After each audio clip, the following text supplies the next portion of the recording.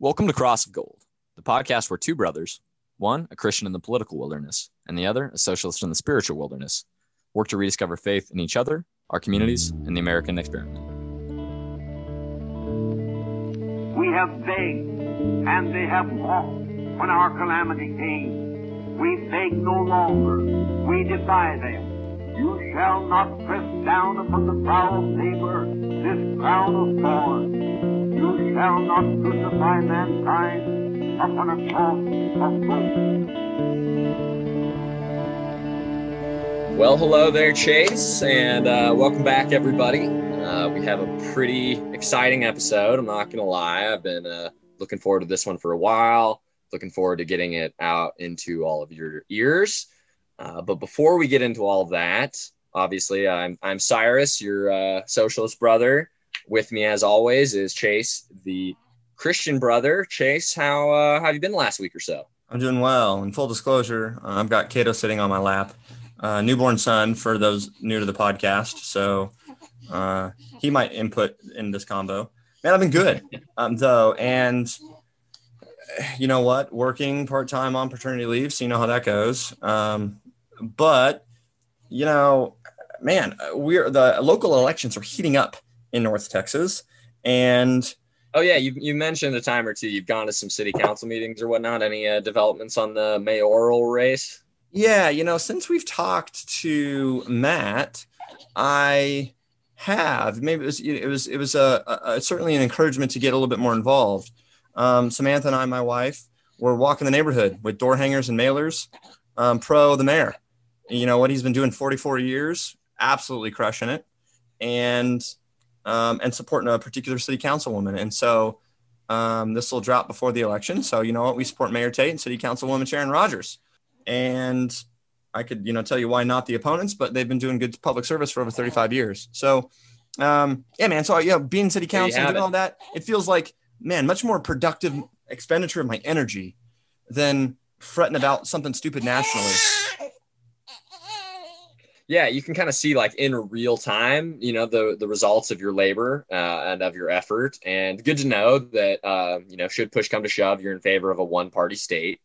So I'll make sure to keep that in mind. On a local level, maybe I'm not opposed to term limits if they're, great people and there's radical transparency. Yeah. I mean, I think on the local level, there is more of an ability for there to be some sort of, on the local level, there's a lot more flexibility. I support Joel in Boston, and he's a socialist. I'm certainly not a socialist, right?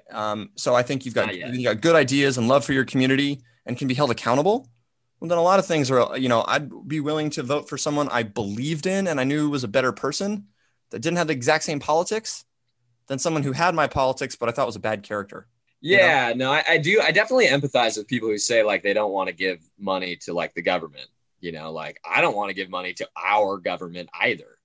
Now that the reasons for that are not because I don't want to give money, but for what exactly they spend it on and who's accountable for, what they spend it on. And I think is a lot of people's problems with, tax increases or whatever else. People want good roads and good schools, but they don't want money that's supposed to go to those things going somewhere where it's not supposed to go.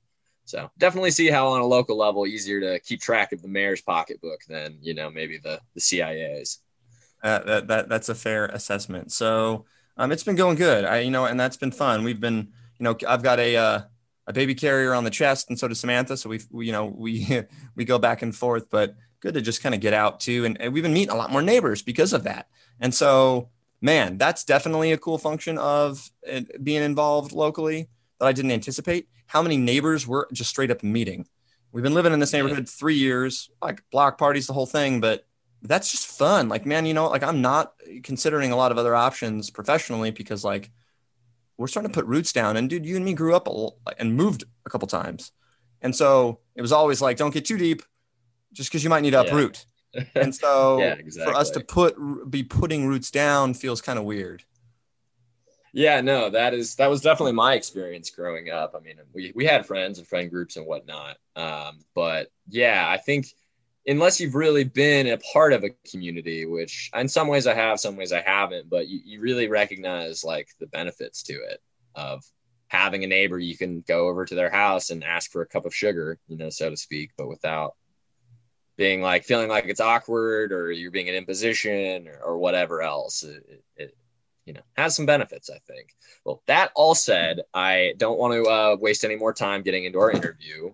I'll just preface our guest with the fact that, he was a kind of a big part of the beginning of this podcast, definitely a significant contributor in ways, even though he didn't know it, because during the summer, some of the things he was putting out and the talks he was giving were sort of like a specter haunting our house, in a way. I mean, it led to a lot of really deep conversations, which, sort of morphed into what we're doing now.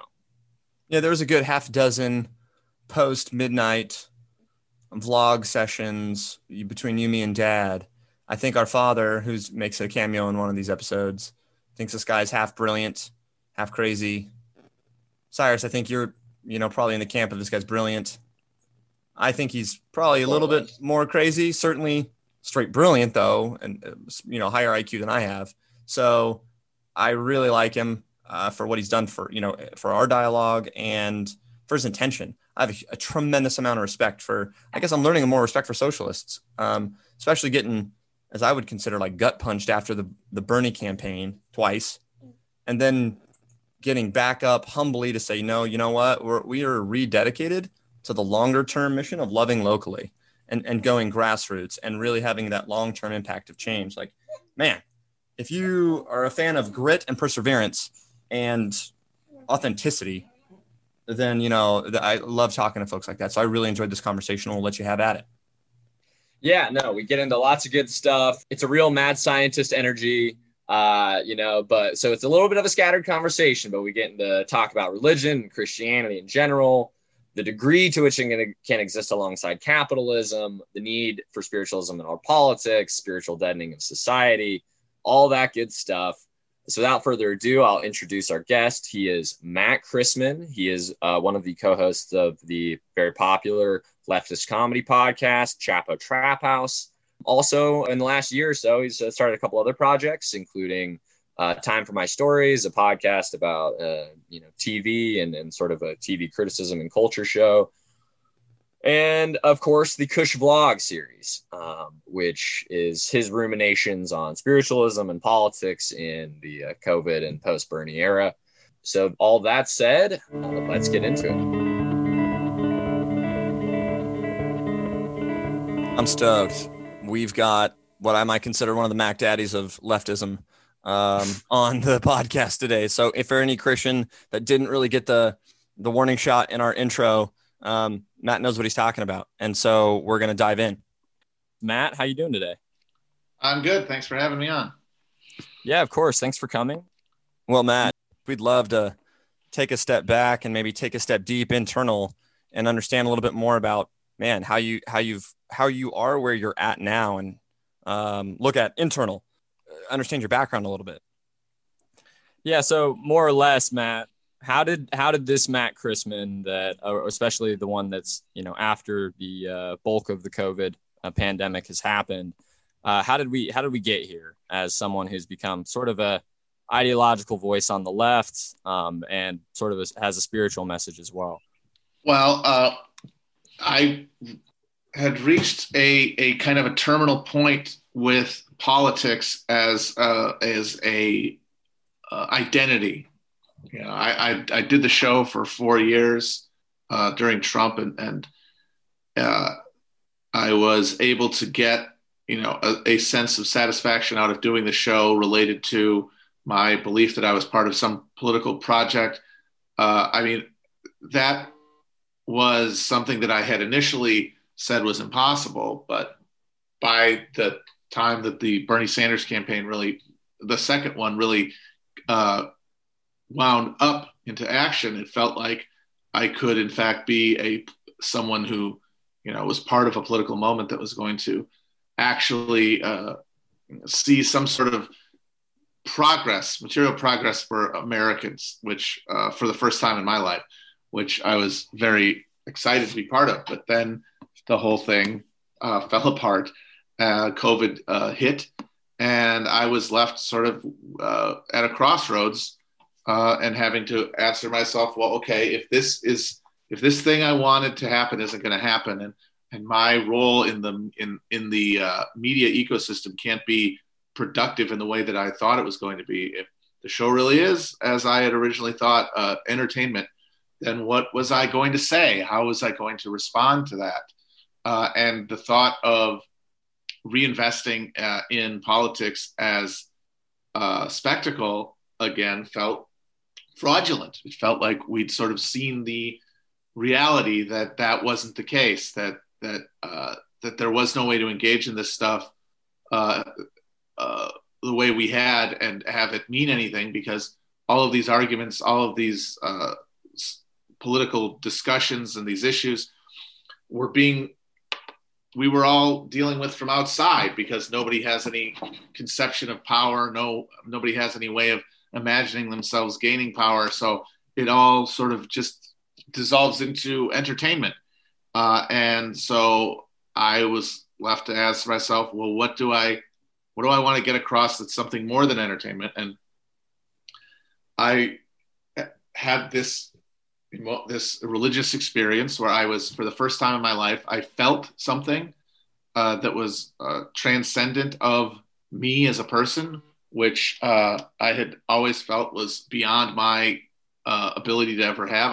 I really did sort of view religion as a physical faculty, which I was incapable of accessing. And then I did access it. And one of the big results of that, one of the big consequences of that, was that it made me hyper aware of the deficiency of the way I was engaging with politics, the way I was engaging with understanding politics. It made me aware of the missing dimension, which is of not necessarily religious faith, but of some transcendent spiritual understanding that must undergird politics if it is going to cut through this paralyzing morass that we're stuck in. Because I was realizing that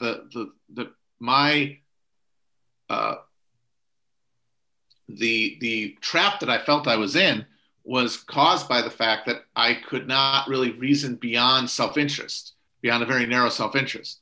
And I realized that if you approach politics in that way, then you will never be motivated to do anything other than the most narrowly distracting thing, which is to engage with it as a spectacle. And that you will invent reasons to care about inconsequential things to give you an excuse to continue entertaining yourself, because the self-interested move in this moment, I think, considering how bereft of real political mobilization we are, how bereft of political alternatives we are, would be to just ignore politics and try to enjoy ourselves. If we're going to take politics seriously, we have to take seriously our limitations, and then start from that premise, not from the premise of what can I do that will be effective, but what can I do that will be meaningful to me? And I've been trying to articulate piece by piece, as I've sort of struggled with it, a understanding of politics that takes for granted the reality of spirituality, and the need to integrate it into politics for politics to be able to break out of the frozen dynamic it's currently in. So there's a lot there. I just want to make sure I understand some of the things that you said. One thing I latched onto, Matt, was you're hyper aware of a deficiency. And what you just said there was maybe a spiritual motor or something driving people beyond their self-interest into politics. Is that sort of right? Yeah.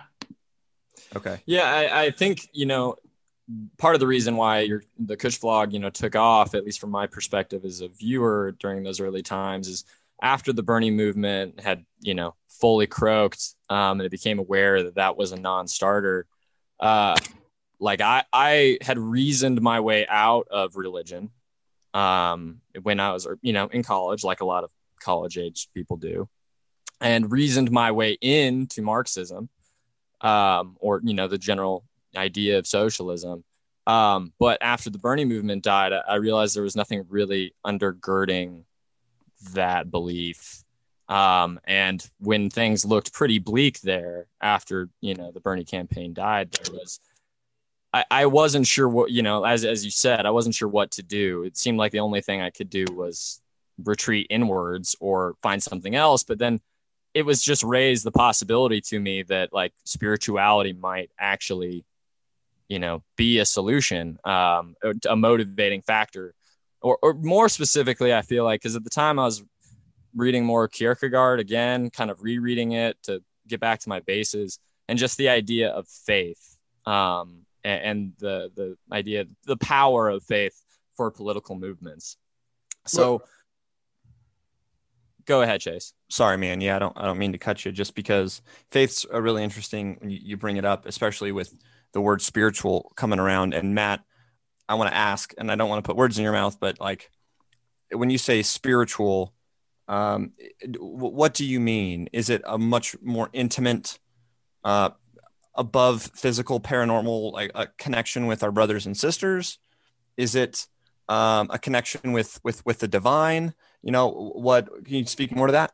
I would say that in the term, in the specific political context, I would say that it means to have as your base motivation, not just a dry, rational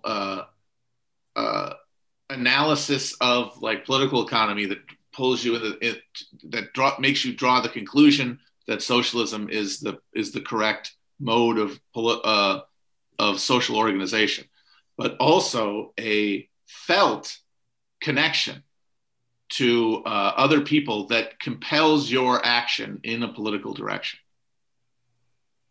Okay. So yeah, you said basically rational argument to understand that this is going to lead to better outcomes through, certain methodologies, and a felt, hey, listen, I have some sort of empathetic love for my neighbors. Therefore, I'm willing to do what I wouldn't normally be willing to do in my own self-interest. Yeah, precisely. Okay. In what ways is that like limited to the political sphere, and like why can we not just adopt some other form of religious modes as our vehicle for getting to that sense? Because I think at this point they're too captured. The categories, the terms, the categories, the emotive appeals, they are processed by people through this lens of identity that is part of the general cultural context that we operate in, where we are seeking identity through, not even really our culture or our daily engagements, but our life plus our engagement with the world, like in its mediated state. And when we're doing that, we're encountering ideas and notions that are already kind of pre-siloed into positivity or negativity, like Christianity, for example. That is a concept that already means things to people, both good and bad, and that those meanings are pretty much bereft of any like descriptive power. They're not really about what it is to be a Christian. They're about what it means to be perceived as one. And I just think that because of that reality, the reality of religion as identity, it's difficult to use it as a framework that could bring people together, because it is one of the key things, I think, that instinctively draws people apart. Matt, I love this in what you're saying. I have a 2-part question here. Throw one out, or tell or answer both, I guess. So I'm wondering if you think there's any danger here of putting the cart before the horse, or finding spiritual motivation, which could be good or really bad, depending on the nature of the power source, for political means. And I'm not saying like, oh, you're a socialist and you're trying to do that. I'm saying anybody, whether it's some pastor who thinks capitalism is the system of the Bible and is using that spiritual base of people and of God and motivating them in a political direction. So I guess my first question is like, is there a danger there, or you think it is good? And two, it's a second part question because are you at any point, because the brief description of what you said is almost sounds like you had maybe a Socratic moment at some point, or a series of points throughout the of COVID where you're like, hey, listen, I've had an awareness that there's something else going on here, and you might be willing to tap into like the form of goods or something like by the sun I see all things else. Does that make sense? Yeah, I guess. For me, it's difficult because I'm trying to communicate to people with words a thing that is ineffable, and my challenge to myself has been to find different descriptive categories, different historical analogies, different metaphors to communicate just the existence of this terrain. So that people, if they hear me talk about it, could find it more, could be more open to it. I've realized that all I can really do, because I'm not an expert on anything, I don't really have a deep ability, a deep well of knowledge for anything. I am, as a podcaster, I'm a professional dilettante. My job is to know a little bit about stuff so that I can make good conversation for people while they're doing the dishes or waiting in the doctor's office. I mean, I know that's the whole job. And as a result, I don't want to try to overstep my competency. And I've realized that since the failure of the Bernie campaign, the question of what is to be done, which people really want an answer to, I realized that I am singularly unqualified to answer. And so I've had to ask myself, well, what can I provide? What answer can I give?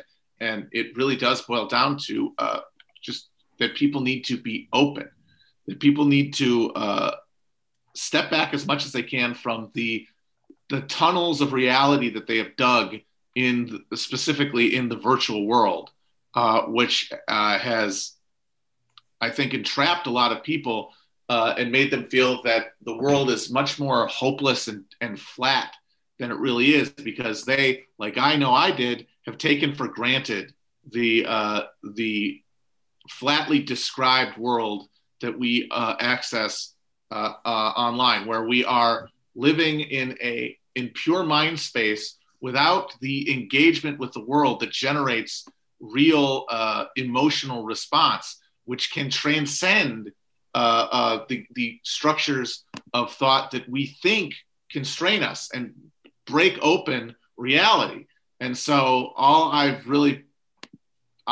I've been focusing on is trying to find different ways to keep people entertained, but also to the extent I can, aware of that other register, and to hopefully help people be more aware, more cognizant in their lives, so that when something happens that maybe they otherwise would have discounted or ignored or been on their phone instead of being present for, they find that it sets off something within them that they can follow on their own, because beyond that step, it's all deeply personalized. Cyrus, you're probably chomping in the bit. Can I ask him one more question on that topic? Because he's talking like spiritual deadening of society right now, which I want to, we've been sharpening our axe on that.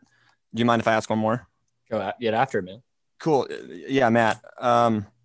You brought up Christianity, and I have a huge vested stake. Like, I'm dedicated my life to trying to emulate myself after Jesus. And I think it makes a lot of logical sense not to use any current pre-established, certainly symbols like religion or Jesus with baggage that mean certain things to people. But I want you to be successful, particularly in like, if it means loving people more. And I feel in many ways, I've found in myself and the Lord's leading me through that Jesus was a radical. Now, Christianity as an established religion can be taken over by men and women, but I guess I almost reclaiming, pointing people to Jesus, I guess, because I believe he's God and everything he did is what God would have done. And I know that's a pretty wild belief, but like, I would almost think you've got a lot of runway with people, particularly Christians who should be in favor of some things that my brother and you are for, because I think Jesus would have been. You know what I mean? I just, have you thought through, like, is pushing Jesus and exploring him for people worthwhile, or is it just too much baggage? Yeah, it wouldn't be true to me is the thing. Like, I'm trying not to do anything that isn't my own understanding, and I have, like, if I talk about Christianity in like an abstract sense, I could definitely talk myself into being a Christian for the period of time that I'm discussing it, because it's the metaphor and the structure of it really do speak to like significant, important conditions of modernity. Like, I think the notion of a redeeming savior who can allow us to forgive ourselves and therefore forgive others is incredibly important, considering how people are finding themselves in lives totally bereft of spirituality and have to look around them at all of the wreckage that they have created without even knowing what they were doing, and all the pain that they have caused themselves and others. And that pain, that distance, that separation, it has to be transcended somehow. And I think Jesus is a very powerful idea to do that. But for me, I just know personally that the specific symbolic shape of one's relationship to God is defined by things beyond those categories. It's defined by all of your encounters, I think, with different symbolic orders throughout your life. And for me right now, I can't really say that I am a Christian in the sense that I could convey it I could convey it as a prescription. And beyond that, I also feel like I can't really provide anything prescriptively, because I'm talking to people, honestly, many of whom are so far from any kind of metaphysical understanding of the world that Christianity, honestly, would be an alienating thing for me to bring up for the majority of them, because of what secular Americans, who I am and many of them have come to, how they have come to relate to that concept growing up in the United States, where Christianity is really a byword for a lot of horrible reactionary things that people don't want to associate with. Yeah, I think that's really interesting, Matt. Just the idea of kind of going back to the I guess, ego and individualism in this country, and how if our actions are purely motivated by our own self-interest, we're never really going to reach that level of transcendence. And to me, I'm struck by Christians in the United States, kind of something I've been tossing around the last couple of weeks, of this idea that it's really an ego thing that has prevented them from recognizing the divide between what they do and their practice and what Jesus would have wanted, so to speak. Sorry, I'm stomping all over you, bro. But no, just because I love your ego, but Matt has said it and you've said it before. I would throw in idol worship. Like, one of the things that I hate in myself when it is discovered, and it's something that zaps my freaking joy, peace, and love, is when I'm worshiping some sort of idol. I'm getting identity or meaning or deep sense of satisfaction from something that's not God. And I think that certainly contributes to Maybe But Matt. I think that's the same. That's the same thing as this focus on the individualism and on the individual ego. But because if you're worshiping something that you have chosen and you have given special significance, then that is really a reflection of your ability, your good taste, for lack of a better term. But how do Christians? Is there a way to be Christian in America and have that be compatible with the values that are supposedly espoused?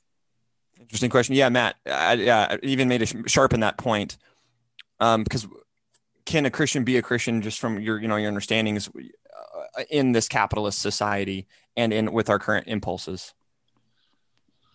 I think that they can. It's just it's difficult. It's difficult to sustain that belief. It's difficult to cultivate it in the first place. I mean, I honestly feel like a lot of Christians in this country, people who have grown up thinking themselves Christian, are bereft of the actual consolations of Christianity because what they actually learned isn't really religious.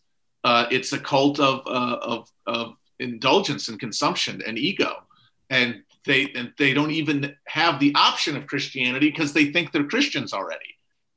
And it's a scary trap. Yeah, it is. And but I feel like as long as the sentiment is there, as long as we have the feeling, as long as we are humans, as long as we have the feeling of connection that persists, that's always there, that's often drowned out, that is often overwhelmed by our illusions of self and separateness and ego, as long as that feeling is there, we're going to want to articulate it to ourselves in a way that lets us live with it instead of ignore it.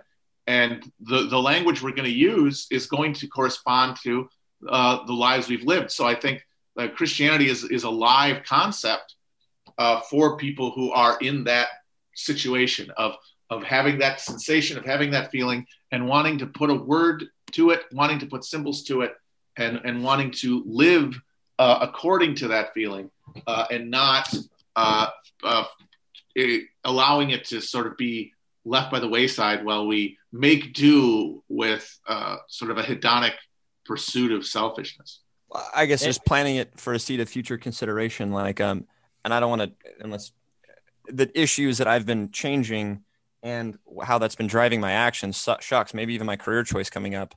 But if someone makes a case for, would Jesus have done that? Does the Holy Spirit in you leading you to that? Or are you doing things for your own culture, for your own identity?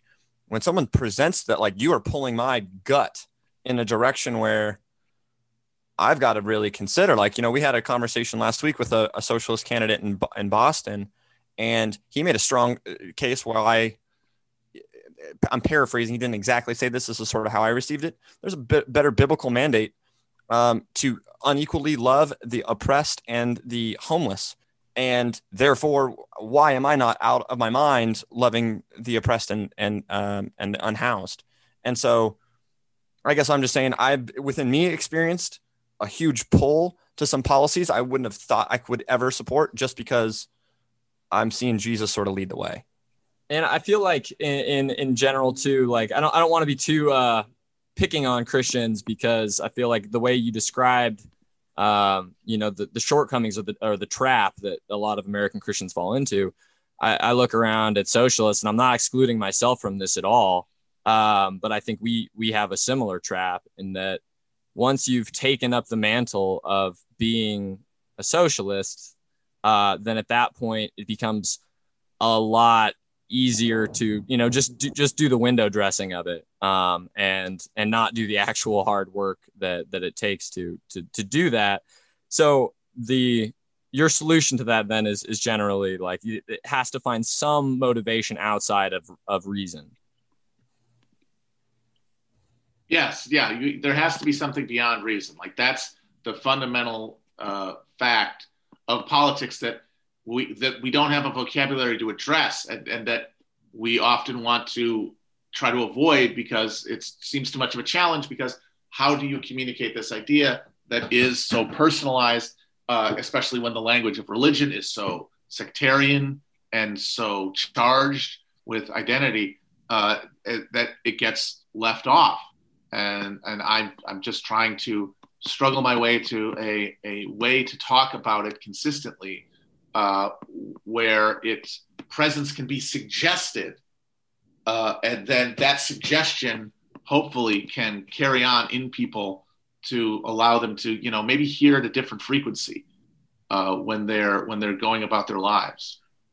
Maybe one of the last questions on this topic, Matt. Is it possible, whether it's in your frame of belief or whatever, that the spiritualness, we can encourage? I've heard you say in previous podcasts, it is tough to articulate, that we need more shared spiritual experiences to form a shared common language so that we can mutually reference these things to propel ourselves and others beyond self-interest, sort of. Right.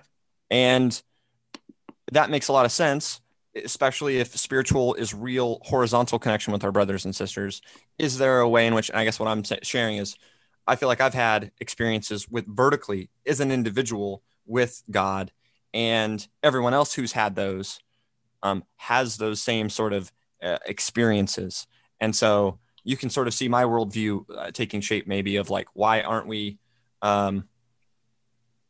there's a lot of untapped potential encouraging Christians to dig deep and find out where Jesus is leading them. And that would be that would be a lot better for a lot more people.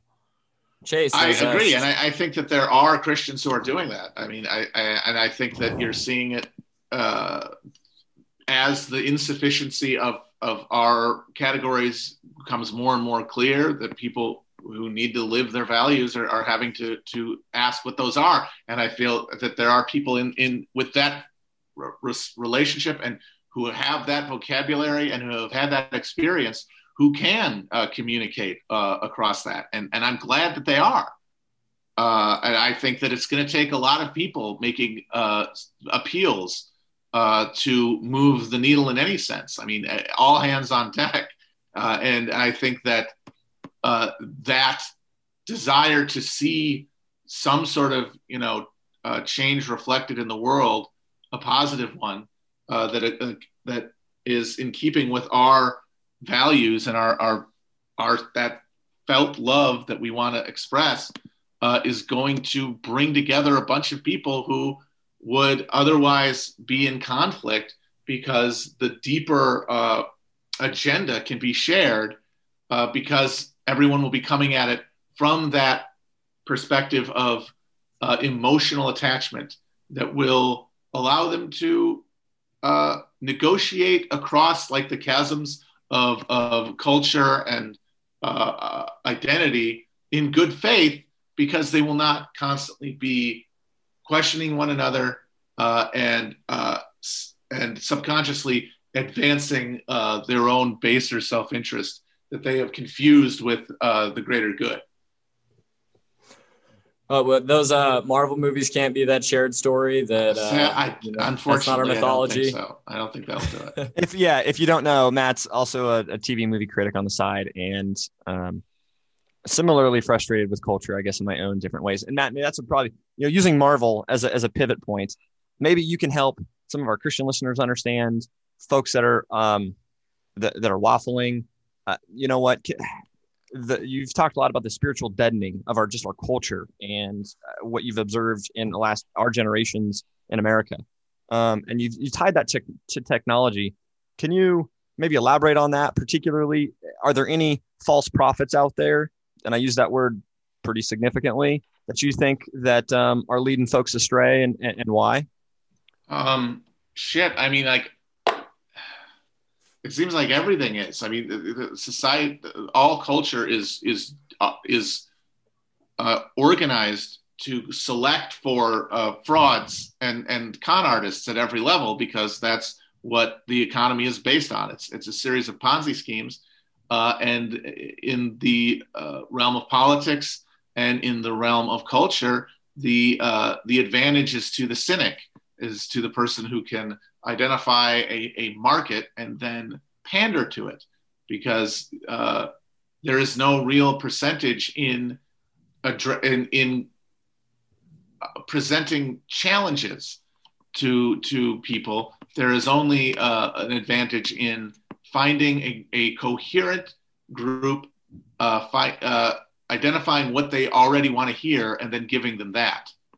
And and people will think that they are being fulfilled and challenged, all the while that they've secretly been just looking into this mirror that can only reflect back all of their own inadequacies and failures of empathy and just failures of logic, because in a consumer matrix, nobody wants to be challenged. People want to be affirmed. I feel like, every generation's president, I guess, there's a slightly different tone to the entertainment. What do you have any? I know you don't like to make predictions, but do you have any guesses as to what the Biden era of cultural production is going to look like? Felix and I have talked about this a lot. We kind of think that there's going to be a return a little bit to like the Obama era, and the sort of a less frenzied cultural moment, and a more sort of a less politicized cultural moment, I guess. Just people wanting big dumb entertainments, and not fighting so hard to find political meaning in them, because I feel like Trump really was the fire underneath the machinery, keeping that piston going. Probably wore a lot of people out emotionally. To make politics, because the reality of Trump as president just created this cultural conflict, because he was up there stoking it at every moment, that needed to be expressed through consumption and through our media. And now with the president actively trying to suppress that, I think that the media will maybe take kind of a cue from that and pull back a little bit. But we'll see. Yeah, Trump was like a cultural black hole. Every single thing that was produced was sucked into its vortex. Yeah. Well, and Matt had mentioned also lack of empathy and things, and this is one that I've just considered a bit of an oddity. Matt, I've had a dozen different friends or whomever's sending me things from like Matt Walsh or Ben Shapiro as I'm sort of discussing these things with Cyrus, and it sounds a bit like what you had just said. Certainly, one of the things that has I guess bothered me, because I think you were also saying we're trying to create meaningful, constructive dialogue for the benefit of multiple people, not just trying to dissect and destroy. And unfortunately for a lot of the folks who I've maybe once looked to for some good logic, are doing that in a destructive, dumb way. Yeah, I mean, you can see the people who are just interested in the fight, in continuing the conflict in a completely sterile way. I think it's very difficult to honestly look at the political arena and the cultural realm that people are fighting in and see any chance of productive movement there. I think you have to, at a certain level, if you're engaging in it, you're operating in a bad faith. You're operating out of a desire to maintain your position rather than to see anything happen, even your own stated political views. Matt, it just freaking burns me when a pastor gets on Fox and says the devil's running his agenda through the left side of the country, which one is without context, two, without love for the people that it might help, but three, it presupposes that we have to agree politically to figure out this Jesus character. And so I guess Cyrus and I are both interested for our own groups and our missions that we believe in, how to engage more people and how to reach out. And that's why I think we've been looking for common ground in our beliefs and that sort of thing. So we were able to do this show generally because I don't think I would have been able to do this dynamic with anyone other than my actual brother. And I'm late a lot while we wait. Yeah. they wait on me. But I heard you say, sorry. I've just heard him say that avoiding like some practical steps, because one of the things I need that I take forward and I want to encourage Cyrus and myself in is practical things that will help me do this better and encourage my neighbors, my friends to do it better. One thing I've kind of heard you say between the lines is avoid echo chambers. They will not help you. They'll harm you. Is that right? And is there any others? No, that's definitely true. I mean, I'd say that that the way to us understand political argumentative spaces, like social media, for example, the main one I'm familiar with, is not as places to build community, not as places to understand the world and what to do in it, so much as places to entertain yourself. And I don't think that there's anything wrong or sinful about that. This world, it's hard. People need releases. But I think that you have to keep in mind that if you do feel a call to make the world better in some way, if you do feel it is incumbent upon you to express your solidarity with humanity politically, that is going to have to, the real challenge of that is going to have to happen in your day-to-day life. And as much as that might seem very intimidating and in fact hopeless, I would say that sense of hopelessness is generated more than anything else by that lack of faith in other people and in your capacity to feel other people and to feel a motive force beyond what you have sort of come to take for granted within yourself. That's an interesting concept. Faith in others. Certainly I have faith in God, and that propels me to love him and do things for him. But when you're loving people, I guess I've overlooked this idea that you've got to have faith in them, whether they appreciate it, whether it resonates at the time or not, that, they'll do good with whatever love you gave. And that's up to them, whether they do good or not. Your part is done. The loving is on you. The faithfully receiving is on them. Right. Yeah, exactly.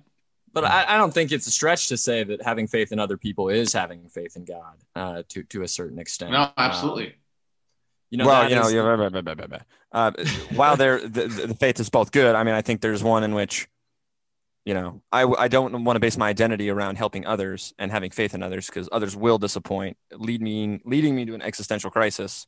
Whereas, I have a foundation on the other side. Yeah, but the only reason that God doesn't ever disappoint you is because you have faith that it's all part of a grander plan. Am I wrong in that? Great, Matt. Super interested to hear your perspective. If is there any sort of behind the scenes, thoughts on one, fate versus free will, because you've said a lot of this is like we've been born into it without selection or, consent. And then, Cyrus is right. I do have faith that, there's storing up of treasure in heaven, and that's a self-interest. Like even Jesus, for the joy set before him, endured the cross and despised the shame. So he was doing it out of a glorified self-interest, right? Doing it for a greater joy. And so I'm compelled. I've told my boss at an investment bank that I love him when I got drastically less bonus than I expected, because you know what? We're supposed to not store up treasure on earth where rust and moth destroy. So I've ranted. Cyrus, what did you say? That being said, Matt, I think what Chase is driving at is in terms of this conversation of fate. Sorry. Oh, yeah. Fate versus free will. Yeah. Fate versus free will. Matt, fate versus free will. And you know what? Like, has the afterlife been, and I'm not talking about the opiate of the masses. I'm talking like a genuine faith in a self-interest beyond this life as a potential base of motivation for people to transcend their own self-interest. I mean, I think it all comes down to the form of the metaphorical and symbolic form that your recognition, your emotional recognition of your place in the universe manifests. And for me, like, I would have never been a religious person. Like and as I said, I thought that religion was just a faculty that I didn't have. And so I processed the world through what I thought was a rational filter, through a pure observation of the world as it existed. And it was by really taking that uh, that attitude to its like farthest extent, like pushing beyond the world as it presented itself, that I was able to sort of come into awareness of the undeniable reality of unity, of oneness as the sole the sole substance of the universe, and that there was in fact no separation between me and the universe beyond my illusory self, and that transcending that separation that's built up my entire life as I have operated on these false premise of separateness, I am now trying to articulate to myself a moment by moment awareness of the universe that puts me in a fixed context of unity, or of the capacity for unity, and that means recognizing other people as my brothers and sisters in a way that that transcends mere species awareness. But like for me, all of this stuff is bound up in ideas and concepts that I've had in my head my whole life, and so are what I end up relying on, because it is the vocabulary of my experience, and so I have my own internal like metaphysical understanding that that I operate moment by moment from, and it's not. I right now anyway, and that'll change with time probably. It's too abstract and idiosyncratic, I guess, to imagine being something I could export to other people, because it's barely enough for me to translate it to myself, to translate the sensation into words for myself and into symbols for myself. It seems like it'd be, I mean, I'm still struggling with even that, let alone how to communicate it to others. I do think, though, that on the question of free will, that we are in every moment driven in a direction by forces beyond our control, stretching back to the dawn of time, that fix us in a position, but that because we are operating from that emotional engine that is beyond our consciousness, that the possibility in every moment exists for us to go off the rails, to jump into what is, in a real respect, another reality with different rules and with different presiding motivations. Well, Matt, don't be so hard on yourself in the sense, just the Jesus that I read in the Bible preaches that you cannot communicate something divine or godlike without God's help. And you certainly can't get people to accept it internally without an act of God himself. And so, just to kind of circle back to something you were talking about, Chase, in terms of the self-interest that, is heaven, in the Christian sense, and to the idea of the ego and that being the obstacle to us recognizing the connection we have to each other, the unity, as Matt was talking about. And that, to me, the idea of an afterlife or heaven or a reward at the end is, if you fully internalize that belief to a certain extent, which I'm not saying I have by any stretch of the imagination, but it's the reason I feel like I want to work towards it, is because the reward for that is the full dissolution of the ego at the end of your life, and the reunion with the body, so to speak, the full reunion.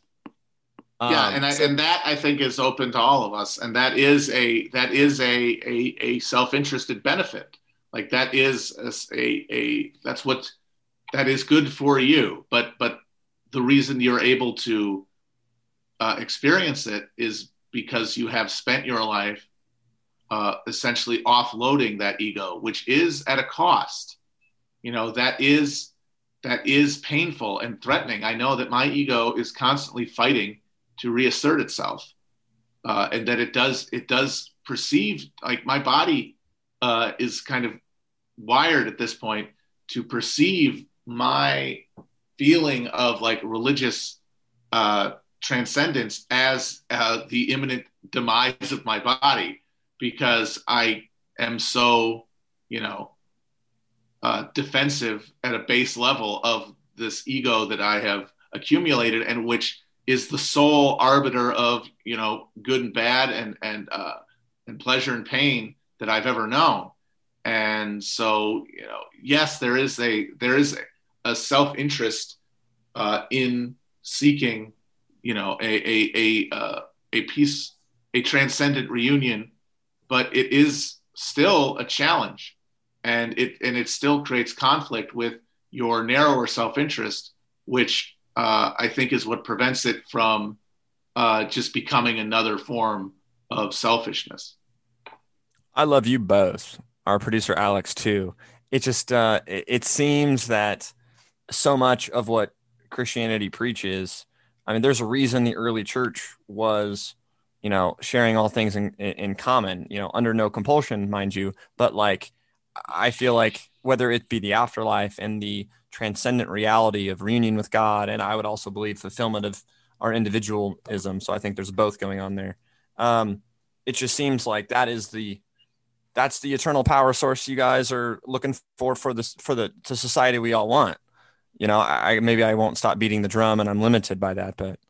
Well, I mean, I think that, as we've had conversations about this before, I think anyone who feels very compelled spiritually by the religious faith that they adhere to would say the exact same thing, which is why, I'm definitely more on the side of Matt on that one, in the sense of it has to be true for you. And while I do acknowledge the possibility of capital T true things in the universe, in our own personal experiences are so narrow and so fixed by the social environs that we find ourselves in, that I don't know. I just, like, I don't ever see myself being convinced into Christianity by like logic like that.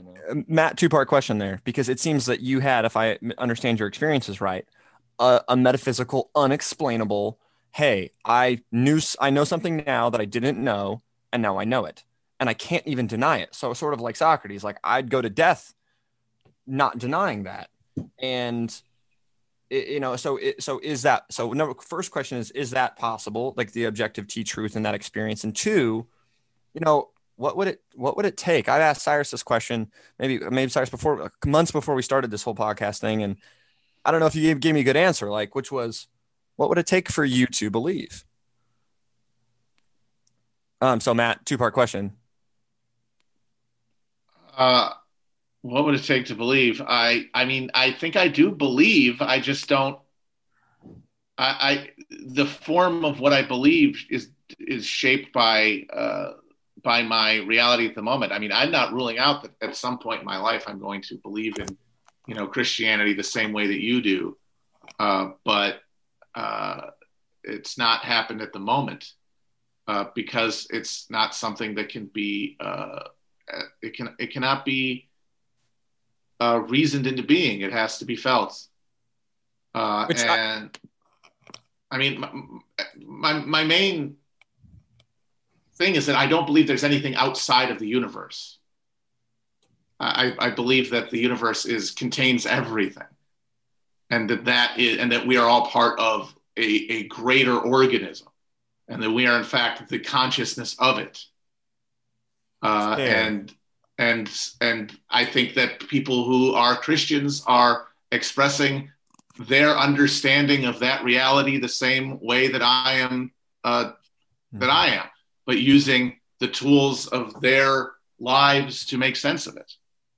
Yeah, I showed this verse to you earlier, Chase, just because I think it's appropriate. But the 1 Corinthians 12, for just the body is one and has many members, and all the members of the body, though many, are one body. So it is with Christ, which I think is pretty conclusively spells out that Christ. I don't mean to say pretty conclusively spells out, because I'm not in that milieu, But to me, what I read there is the same thing that, Matt's articulating. I'll chop that up with you in the outro. Yeah, no, I think there's eyes and feet are different, hence individuality.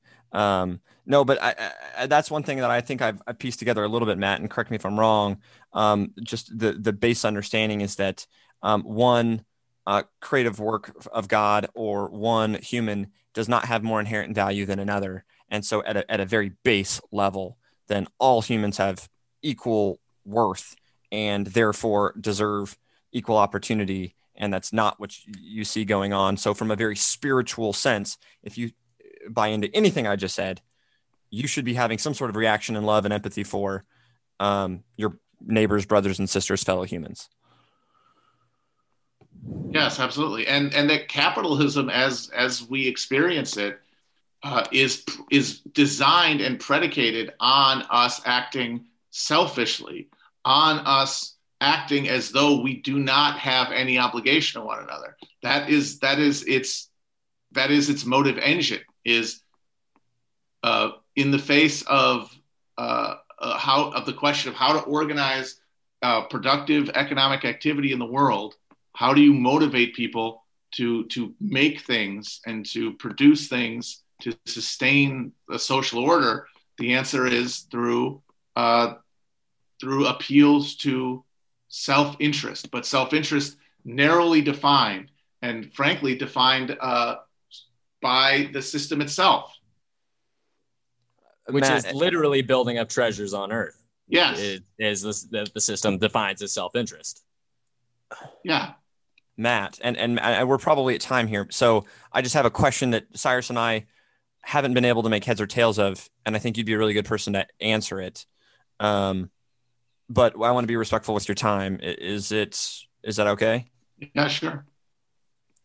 So Cyrus has mentioned a few times, to the chagrin of some of the Christians who listen, an elevation of human consciousness is required for a fuller, broader, more humane adoption of like some socioeconomic system. And I ask, is that true? Do we need to elevate our human conscious? And two, is it possible if it is true? I think that it's definitely necessary and also possible. And I would say that the proof that it's possible is the fact that it's already occurred throughout human history. We have a more expansive, imaginative understanding of what it means to be human than we ever have. I think that we truly have, thanks to the creation of a global market. We have also, at the same time, and part of the same dialectical process, created a global conception of humanity that never really existed before, and that it is on that conception of humanity will be the basis for any social order that privileges human flourishing over individual acquisition. And that was built through the process of humanity coming into awareness of itself through increased intercourse over time and space and technology. All of the things that have pulled us together, or all the things that have pulled us apart culturally, have also at the same time increased our emotional understanding of what it means to be human, to include more and more people, to include now abstractly for more people than ever, humanity as a whole. And that is going to be that process is going to have to, and I think will, continue and to intensify. And the intensification of that process will bring about a change in consciousness that deprivileges the individual acquisitive self and reframes our understanding of what the good life is, of what virtue is, around a more socialized self that seeks to raise up those around them as part of a project of spiritual reckoning. So, okay, full warning: this is another disguised pitch for Christianity. But I still wrestle with it because Cyrus is using a good example, I think, of like us coming out of the feudal system. And this is one that's caused a lot of questions that we've gotten online or whatever else about, hey, so when you were a feudal serf working for the vassal, your conception of your place in the world was very limited. And, over the preceding or the following 100 years or so, you had things like political rights and people's consciousnesses were expanded. I mean, to where we are at now, call it, 1,000 years or whatever. And we care about the environment where they may not have done so as much. So we've had a consciousness expanding as we've become more social. And he uses that as an example. Cyrus, I don't want to put words I am in your mouth to say that, so just like that. So we need to graduate out of just pure self-interest. My beef with that is like, can that happen? I don't believe it can happen apart from an individual, like divine connection, just because even Jesus is saying like out of men's hearts comes all these things like greed, evil, lust, the divisions in society. I mean, it's going to, for some people, for sure. It's going to be a process of people coming to the end of their rope and then having to ask what's next, and the answers they're going to come up with are going to vary depending on where they are, who they are, what their life experiences are, what makes sense to them, what story they've been telling themselves about the world, because there's only so much we can really change about how we understand the world without totally leaving us unmoored. It has to be accreting on top of that, and so, yeah, a lot of people will be finding this through a understanding of Christ, but I guess I don't know what that has to do with me, frankly. Well, so like to my thought process in general, like this, your assertion that like people are always going to be self-interested. Just because that may be true, may not be true. I'm no master of human understanding, but like even if it is true, it still doesn't take away from the fact that people just wrongly understand what their self-interest is right now. That their self-interest, is in those cliches, which are cliches for a reason, like a rising tide lifts all ships. That all of your neighbors having good healthcare and being cared for by the society and being considered a part of the community and being inculcated into the community is also good for you and much better for you than the hedonic treadmill that I think you fall into if you don't, or, that you stay on if you don't ever recognize that, that or if you don't ever redefine self-interest for yourself. Yeah. And I feel that people will redefine it. And the process is going to be varied, and I think that it's a lot of it is going to be Christianity, and I think you're already seeing, like especially like a lot of younger evangelicals sort of realizing that evangelicalism, as they have been taught it, is incompatible with what they feel in their heart Christianity means, and I think that's going to be one part of a tributary in a raging river of consciousness shifting as the insufficiency of our self-interest becomes more and more apparent.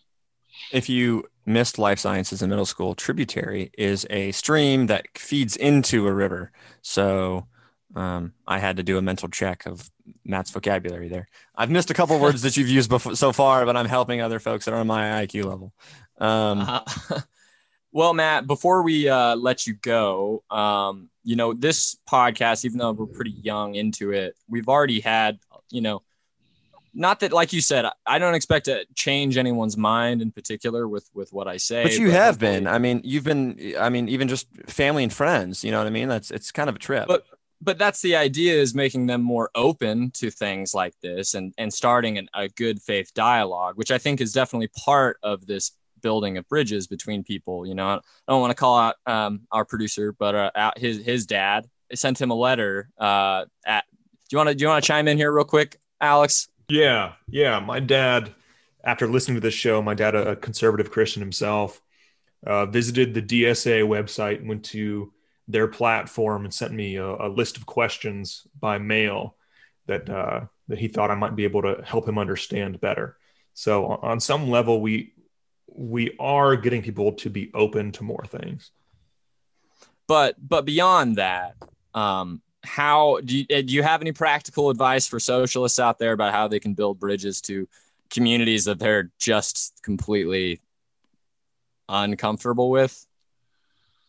I mean, I think it starts with stripping your ego as much as possible, and doing a real inventory check on what the in any given interaction you have with somebody, what the actual most important thing is, what the real thing you're trying to communicate is, and how much of it is related to your maintaining like a self-perception and presenting yourself in a certain way. And I think that if there is this, if we do humble ourselves a little bit, we can find a lot more common ground than we would assume.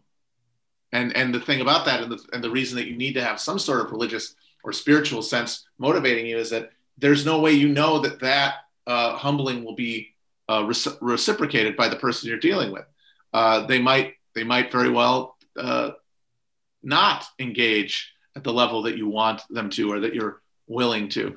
And you have to be willing to accept that that's going to happen, and that it is, yes, your effort that matters. And if you think that, I think your encounters will be easier than you're worried they will be. Yeah, I the other day at work, I'm a server, and I was forced to try and defend the International Socialist Project to one of my tables. It definitely affected my tip, but there was an inkling there. I feel like of they were just. Most people, I feel like, have never talked to a genuine socialist, in actual daily life. And that's as much on us as it is on them. Yeah, that's certainly true of a lot of folks that, that Cyrus has encountered on sort of the folks that I've brought and their friends and things to the podcast. Matt, before we let you go, I certainly have been learning more about my conscience, and it will bother the hell out of me if I don't clarify something, because you had asked something when I was just giving a disguised pitch for Jesus. You had asked, like, well, what does it have to do with me? I have a particular heart for people, I think, like socialists, who genuinely want to love people, and therefore, for whatever reason, there's that. So I just believe, and I think genuine Christians ought to, that we have a sin problem, a huge affront before God, and even good people may not make it into heaven. And that's what trips me out, is a lot of Jesus's parables were on people who were healing people, and good people that thought they knew Jesus, but he did not know them, and they were not welcomed into the kingdom of heaven at whatever it is beyond this. And so that's why I pray for Cyrus, for Alex, for even you, man, just because, you know what, I want everyone to love God and feel the love of God. So I mean, I'm going to heaven. Don't worry about it. I'm very confident. Very last thing, Matt. The only thing we really plug on the show besides our guest projects is jam. Our mom does homemade jams from the fruit trees we grow in our backyard. Started a little business, one-person business with it. So we like to send it to our guests. We have a couple different options. We have some pear butter with huckleberries and vanilla, raspberry hibiscus, a pineapple serrano pepper jam. There's also some that you can like put in a blender and make a cocktail. So we'd love to send you a few jams. Any flavors delightful. Or flavor profiles that you prefer? Are you sweet, savory, spicy? Where do you fall? Are you a berry or more like a different kind of fruit guy? This is good trivia. I like the berries. That raspberry hibiscus that piqued my interest. It brings out the raspberry remarkably. Alex just got a sample. Okay. Yeah. We'll give you beautiful. Well, in a mystery box. Well, thank you so much for coming on, Matt. We really appreciate it. And hopefully we'll be able to continue these spiritual conversations in the future with each other. Absolutely. And with you. So you have a great one, man. Thanks for coming. You too. Matt, before you hang up, thank you again for not just the show, but you know what, all the stuff in the family, man. God bless you. Well, thank you very much. This is a great talk. Great to hear from you guys.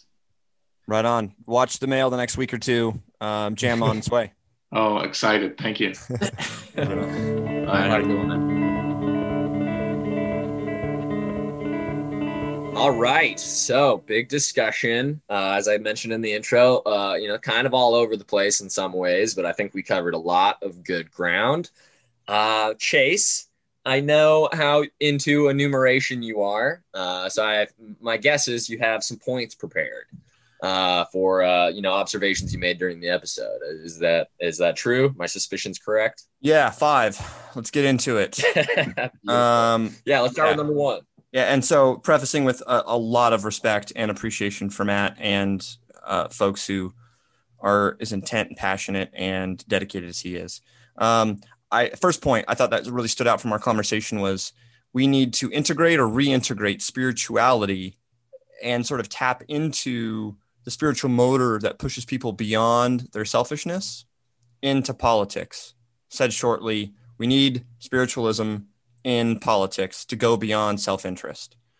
You agree? Yeah, I think that was one of the main things that kind of like stuck out to me in my early watching of his work was that idea. And we covered this a little bit in the interview, so I don't want to beat a dead horse, but that idea that when push comes to shove and like real sacrifices are needed for you for the things you supposedly, are committed to, or the politics you're committed to, if you don't have that spiritual grounding, I feel like it's a lot harder to motivate yourself to make those sacrifices. And to break this point into 2 pieces, Matt is defining spiritualism as that connection with our neighbors and brothers and sisters, other, human solidarity globally. I think, though, it is certainly worth considering the spiritual connection vertically between the individual or the group and God and the deity that created us or whatever.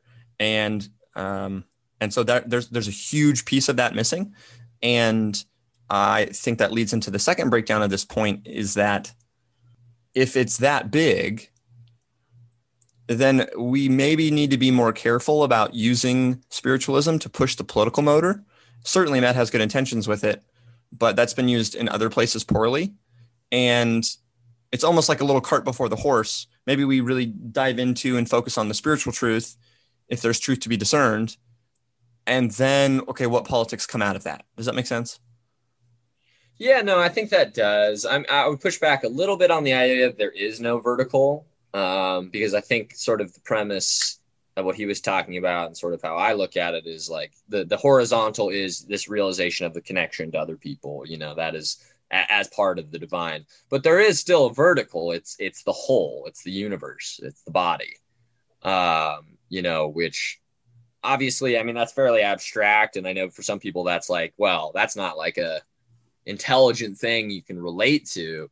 But we don't know that. And I would argue that it probably is in some ways. I'll skip down to my 5th point to say that, yeah, he had said at the end there that he doesn't really believe in a reality beyond the universe and can understand that because we can't measure scientifically anything really beyond the universe. However, he'd said he'd had this experience, and I don't want to judge his experience, but ultimately we're getting down to the very least coin flippy type logic, which is, well, was all of this universe and matter here forever? Or did it spontaneously create itself out of nothing? Or is it more logical to say that like something created it outside of time and matter? And I think that's pretty hard to believe too. I'm just saying that like being open to the possibility of something being real and true beyond what we can see and sense with our capacities is worthwhile and valid. And I think that's sort of what you've been somewhat teetering with the last couple months, much less, the last couple of years, is what out there is spiritual is true and worthwhile. Yeah. I mean, I think I would agree with that. And probably I would take that point of disagreement that you have with Matt on that and say that I would say I also disagree to an extent. Now that said, I think there's the coin flip of, was there always just this infinitely dense point of light or whatever that they said the Big Bang sprang from, or was there a God outside of time and space that created it? I mean, if the second part is true, if the latter is true, then my take on it is that's so incomprehensible to fully grasp that it's probably fairly unlikely that any one group of humans got it like totally right or even like that close to correct. Well, go ahead. So I mean, yeah, that's just no, but I and on terms of the idea that like the potential for seeing things or experiencing things beyond, what we would consider the natural world. Yeah, I don't rule that out. I definitely don't rule that out. And I would agree with you for the Godhead, the infinitely dense point of light. Like I'm memorizing some Timothy right now. He basically says, Paul talking to Timothy, like he is the blessed and only sovereign, the King of Kings, the Lord of Lords, dwelling in unapproachable light. No one has seen or can see. To him be, honor and eternal glory. Amen. Yeah. Now, but we have this other thing, which is, and this gets into our next point a bit, the most pivotal character in human history, Jesus, who claimed to be that God in human form. And this is where I think we have the biggest leverage point with Christians here is that not only should we seek to fill ourselves with Jesus, but to emulate him. And by that, like pursuing godliness, being like God, being like Jesus. And that point in particular has really been moving me away from like, hey, the idea that we can pursue politics and policy platforms that are friendly to Christians in a Judeo-Christian society at the expense of how we do it. And if I can't pursue something like Jesus, then you know what? Jesus gave himself up to be sacrificed. So I guess what I'm saying is to that point of like, it's beyond knowing this is spiritual truth. Scripture says Jesus is the fullness of God in bodily form. And so to my next point, Matt says to bring up Jesus, though, would alienate a lot of secularists because of how they've been brought up and how because they've seen Christians react to things. And he has a great quote, which I think was like, man, stinging and accurate, probably. To paraphrase, people who have grown up thinking themselves Christian, well, it's perceived from the outside as a cult of indulgence, consumption, and ego. And the stars and stripes wrapped around it. And dang, that's a really good critique. And so it's, I can see this tendency to throw the baby out with the bathwater. Jesus, we can't use him. He's prepackaged. But, and please cut in after this set of statements. Yeah. No. I'm just, is that Jesus? So Matt doesn't want to touch Jesus because he's got too much baggage. Well, what if that baggage still contains the truth and humans have window dressed him to be, in a religion of indulgence, consumption, and ego? And two, Jesus has been recaptured before. And I don't mean like esoterically or as a concept. I mean, one of the things that you've mentioned as a key to human evolution in our consciousness is sort of the feudal period and coming out of that. Well, the Protestant Reformation played a significant role in that, where we reclaimed a more accurate, more personal description and relationship with Jesus Christ. Does that make sense? And so I think that so like Jesus is your stick of dynamite. Right? He always has been and always will be. He was before the universe and he will be after. And I think that's why it's like there's a lot to be had and a lot of runway with Jesus, and how we also share Jesus with Christians and share Jesus with folks that aren't Christian.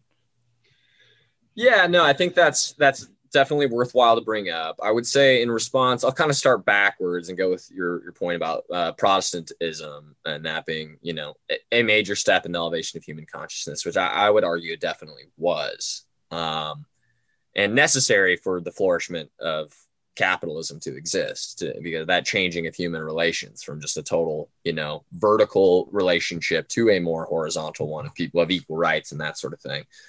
Now, that being said, I think that tells you, in just a not very much time, even that project was corrupted by capitalism. Because even most immediately after that period, like in the 16 and 1700s during the development of capitalism, that was when it was at its most brutal. and most contradictory, I would say, with Christianity. But I don't think that takes away from the fact. Okay, so then to take your first point and say, like, okay, let's say that the message of Christianity is true, capital T, true, and that there's just all this other baggage around it. Well, if go ahead, just to baggage and make sure we define the baggage. Like, like I would define religion, not necessarily biblically, because James defines religion there, but how we conceive of religion as to be the human rules and customs around what is spiritual. And the baggage being like historical, sins, that sort of thing. Yeah. Starting from, colonialist missionaries to slavery, the whole thing. Being against gay marriage now, like that's sort of the secularist perspective of the Christian history. Okay.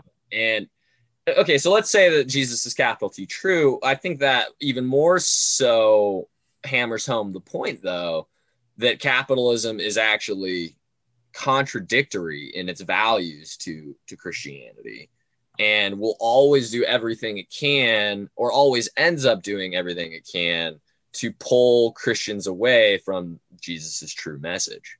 I will parry, not by defending the blessedness or righteousness of capitalism, because I think it's a system. Anything in itself, I don't know if is inherently moral or immoral, right? Or because one of the things that Jesus was told and tried to be tricked into when he had the Herodians, basically the political party, and the Pharisees, the religious party, who were at odds with each other, questioning him. Well, is it lawful to give taxes to Caesar? So it's a damned if you do, damned if you don't. And this coin, the denarius coin, the quick aside is, it basically called Caesar Pontifex Maximus, which was high priest, and on the other side, Augustus, son of the Augustan, like son of God. So literally Jesus's titles, son of God, high priest. So not more of a heretical coin could have been made. Sure. And he says, we'll give to Caesar what is Caesar and God what is God's. I think what shows is like Christ's kingdom is not of this world, and it's in human hearts. So I would say like, I would argue, I could point out the places in socialism or totalitarianism that would certainly lead us away from tendencies of Christ-likeness. Does that make sense? I do. And this could be just a naive point of mine, but I think it's something I want to reiterate from the conversation we had with Matt, which is at the end of the day, capitalism is a system that requires and incentivizes selfishness. And at least the socialism I believe in and the one I purport and want to see flourish is one in which it's a system that incentivizes cooperation and unselfishness. Because I think at the end of the day, that is in some ways the most selfish thing you can have, or the most self-interested thing you can have, is to live in a society where everyone's taken care of and everyone's needs are met. Well, I will say, if we don't humble and enlighten our current form of capitalism, we will probably get what you're seeking. A secular socialism. Yeah, I would say we'll either get that or we will devolve back into a sort of feudal period of techno overlords that, mostly dictate the quality of our life, which I think is what is happening right now if we don't do something about it. That said, any more points from you? Yeah, we covered 3 points in there. So I'll say the last one, something practical, was two-pronged. Avoid echo chambers to the point where if all you're doing is echo chambering, well, then you're participating in this market that is incentivized to confirm and not to challenge. I think that's almost Matt's words right there. And I like that. I think this for us is that, right? I feel like I disagree with everybody, and that's probably not a bad place to be. I do want to make progress, right? And make these ideas more accessible and more widespread, and get more people frustrated with the current environment and frustrated with both news outlets that are basically, throwing red meat to their bases. And so we avoid echo chambers. And the second point of this last consideration is go local. You know what? Proud of Samantha. She made dinner for for a family whose lady's daughter broke her leg just down the street. Right. Well, they're moving. Doesn't really matter. Like we have them within our, circle of influence. Let's love them. And so we do that, not to just just because it makes us feel good, because we know we should. Well, because I believe that in a sense, it's like we're worshiping God by doing that, right? I'm being grateful to God who gives me life, who has forgiven and loved me when I forgive and love others, Yeah. Can you remind me real quick? Because I don't want to get the phrasing wrong of Jesus's main commandments. Yeah, certainly. So I think Matthew 22 is something like, teacher, what is the greatest commandment? Love the Lord thy God with all thy heart, soul, mind, and strength. And the second is like the first, love your neighbor as yourself. However, in John 15, I think he ups the game a little bit and says and commands his disciples to love as I have loved you. And that's where you get the greater love has no one than this, that someone would lay down his life for his friends. And so those, I think, while the prophets, or the apostles reiterate the first two, I think Jesus is one to Christians is that last one. Yeah, no, I mean, I think that's fairly clear to me in our reorientation towards the local and towards the communal. One thing you said in the intro that I think, or at least really rings true to me now, is, that idea that we didn't really grow up in a community all the time. It was sort of towards the end, more so me than you, I guess. But, these echo chambers that we're a part of, like, I never really have any choice but to be a part of an echo chamber, or have not, but an opposite one to one of the things I believe. Like, I grew up in a conservative house and in a conservative community, went to a military academy that has a largely conservative bent, was then in the Army. So I, by my very nature of my life, have sort of been forced to interact with people who believe things that are really different than me. And you, by extension, by having me as a family member, have had to do that as well. Sure. And I think that, so when people ask me, how do you and your brother have conversations that are so like calm about these topics? And at some level, it's because we're forced to, or we've become forced to. One thing in re-listening to our conversation a few times, Matt, to love people is to give them a bit of an element of faith, right? Either faith in God. Like I said, we do these things, small or big, because we worship God and we have faith in that. Well, yeah. You might give, if in my belief, just sort of like Joel said, and there are Christians who disagree with me, and I would disagree with them. If the Holy Spirit tells you to give the money in your pocket to someone on the side of the road, you need to. And even if there's a strong propensity to use it for drugs, well, you're following your command, right? You can't control others. And so you're giving that in good faith all right, I'm faithfully obeying God and I'm faithfully maybe helping and so on. So I think that's one thing Matt had said I'm still chewing on. We got to extend faith to people, right? And it's almost that sort of thing, like where Jesus was loving people. So he says, you did not choose me, I chose you, is what he said, right? In same John 15, which means you did not choose to give me a dinner. Like, I'm choosing to give this to you, or I'm choosing to help you move. You see what I'm saying? Or I'm choosing to get on the phone with you at 11 o'clock, even though I know you probably need it, but I really want to go to sleep. You know what I'm saying? Progress or to achieve the things we want to see achieved will require sacrifice out of people. And even on just the barely smallest level, like you're talking about, extending faith to someone, it can just be extending the amount of faith it takes to take them at their word when they're trying to talk to you about something, or to not assume the worst about them when you find out they believe something you disagree with, or what have you. And that is how, you sort of, Matt also talks about the capitalism bringing us into a global community in ways that didn't exist before. Certainly. And the way that you tie that global community into something that resembles an actual community, it isn't just an amalgamation of people that happen to live in the same area, or happen to believe the same things or whatever, is through the sacrifices, is through that extension of faith to people who might be unfamiliar to you, or even people who are familiar to you. Yeah. Maybe to bookend this faith bonus point here. I know you've been struggling with the idea of faith, not just in, capital T truth in Jesus, but also the faith to pursue the cause you believe in so much, right? And I have been cranking around 1 Corinthians 13, which is like the famous love chapter, like, love is patient, love is kind. Well, at the end of that, he's basically saying, or throughout the chapter, he's also saying like languages, knowledge, and prophecies will pass away, like at the end of the world, and when it's all is complete. But here's what he says remains, and these three remain: faith, hope, and love. But the greatest of these is love. I don't know why or how right now faith and hope remain. Faith seems to be something of like that we don't quite have yet, or that we're doing it for a reason that we believe in, right? Being sure of what we hope for and certain of what we do not see. So I just want to maybe commend you in that sense of faith, hope, and love are very, very powerful things that will not pass away, where knowledge and languages will. You know what I'm saying? Yeah. So no, definitely. I think that's a powerful statement and very true, and something that we're all lacking in a lot of ways, some more than others, depending on where you're at.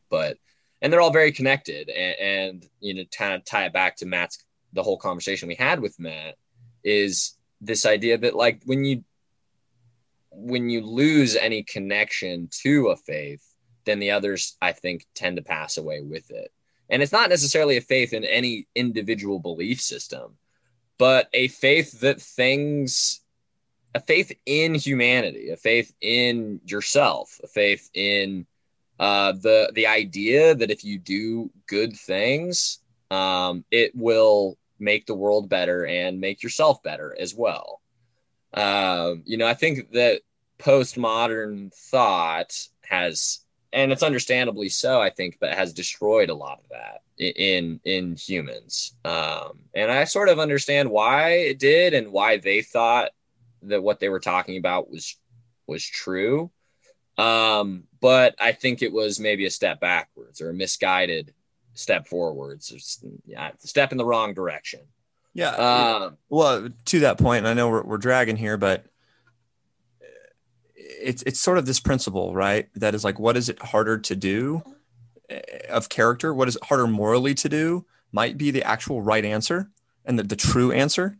Like, is it easier to be passive in a situation of bullying, or is it harder to stand up? Or I frame that, conveniently, but it's the second is harder.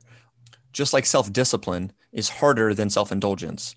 Self-discipline is better. Doesn't mean, you become a tyrant with that. Well, in this sense, though, if we really believe that self-discipline is better than self-indulgence, and we really believe intervention is better than passivity when someone is being oppressed, then that principle may hold still true with faith and not faith, right? It is better as it is right and true and better, capital B, than not having faith. And, put that in our rucksack here as we move on, because I think you're right. There's a certain, easy to be critical of those who have faith that's tough to explain, but at the same time, like, man, faith, hope, and love are the three things that remain, says Paul. You know what I'm saying? Yeah, no, definitely. I mean, I think it's oftentimes like quite hard to have faith in something, because like you said, it requires you to sacrifice something. If you truly have faith, it requires sacrifice and action when that faith comes up against something that counterposes it. And the funny thing is, though, with all of that, like whether it's, sticking up for someone who's, receiving racist remarks in a grocery store or whatever, like the reason people don't do it, I think, is because they're afraid of what they could lose, be it standing in the community or, whatever else. Physical or even safety, whatever. Yeah. Embarrassment. Lose time. Yeah, exactly. But at the end of the day, those types of things and those types of decisions, those hard decisions, if you end up going with the hard side, it will actually not only improve your life, but improve the life of people around you. And my last selling point is, for anyone that's interested in, not just doing the window dressings of Samantha, grew up Jewish, mitzvahs, good deeds. If you really want your core, your thermonuclear center replaced and changed, Jesus is in the business of doing that. And so, all the more reason that, what, Cyrus, I know you're a skeptic on it, but we can start moving through maybe some of the Gospels. We'll throw in the Communist Manifesto in there, maybe in between one or two of the Gospels as a bookmark. How does that sound? Yeah. We'll get some good alternative content in there. Don't you worry. But that said, I mean, there's a million things we could talk about from our conversation with Matt. But I think that'll just about do it more or less. Unless there's anything else you have to add. Thanks for participating and talking the good faith with him. I think it was a really good conversation. Yeah, hopefully he likes the raspberry hibiscus. So I'm interested to know. Hopefully he does. We'll have to inquire. But All right, buddy. Otherwise, anything else, Chase? No, dude, I love you, and I appreciate you being open to this. I feel like I've changed a lot of and changing a lot of my political views in exchange, and I'm not doing it transactionally, but in my open-mindedness, I am in exchange for your open-mindedness.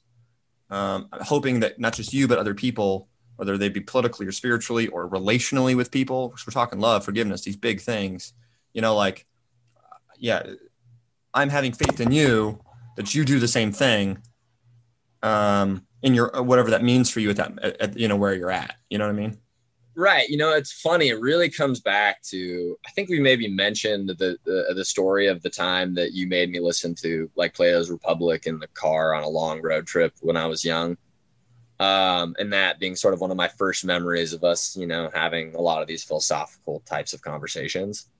But the thing that really sticks out to me from that conversation and that period of discussion was like this idea of sophistry, and sophistry being a moral, it's a moral evil in a lot of ways. This idea of not, for those who don't know, sophistry is essentially like debating, but without any intention of trying to learn anything from the debate, but rather to just defeat your opponent. And I hope that's not what we're doing here. And I think we strive to do the opposite and to keep that open mind. And I hope other people who listen do too. So real quick, I just want to make sure I do Matt right. You can find his podcast, Chapo Trap House, anywhere you listen. You can find Time for My Stories, the TV criticism podcast, on Stitcher Premium. And you can find any of the Kush vlogs on YouTube or Twitch, Chapo Trap House's channel. So, and he's Kush Bomb on Twitter. So all that said, have a good one, man. Love you, dude. Love you too. He acts, he dies. But principles are eternal. And this has been a contest over a principle. In this contest, brother has been arrayed against brother, father against son. It is for these that we speak. We do not come as aggressors. Our war is not a war of conquest. We are fighting in defense of our homes, our families, and posterity. This has been Cross of Gold. Thank you for listening. I'd like to thank Sant Invictus for producing our intro and outro songs, and look forward to seeing you next time.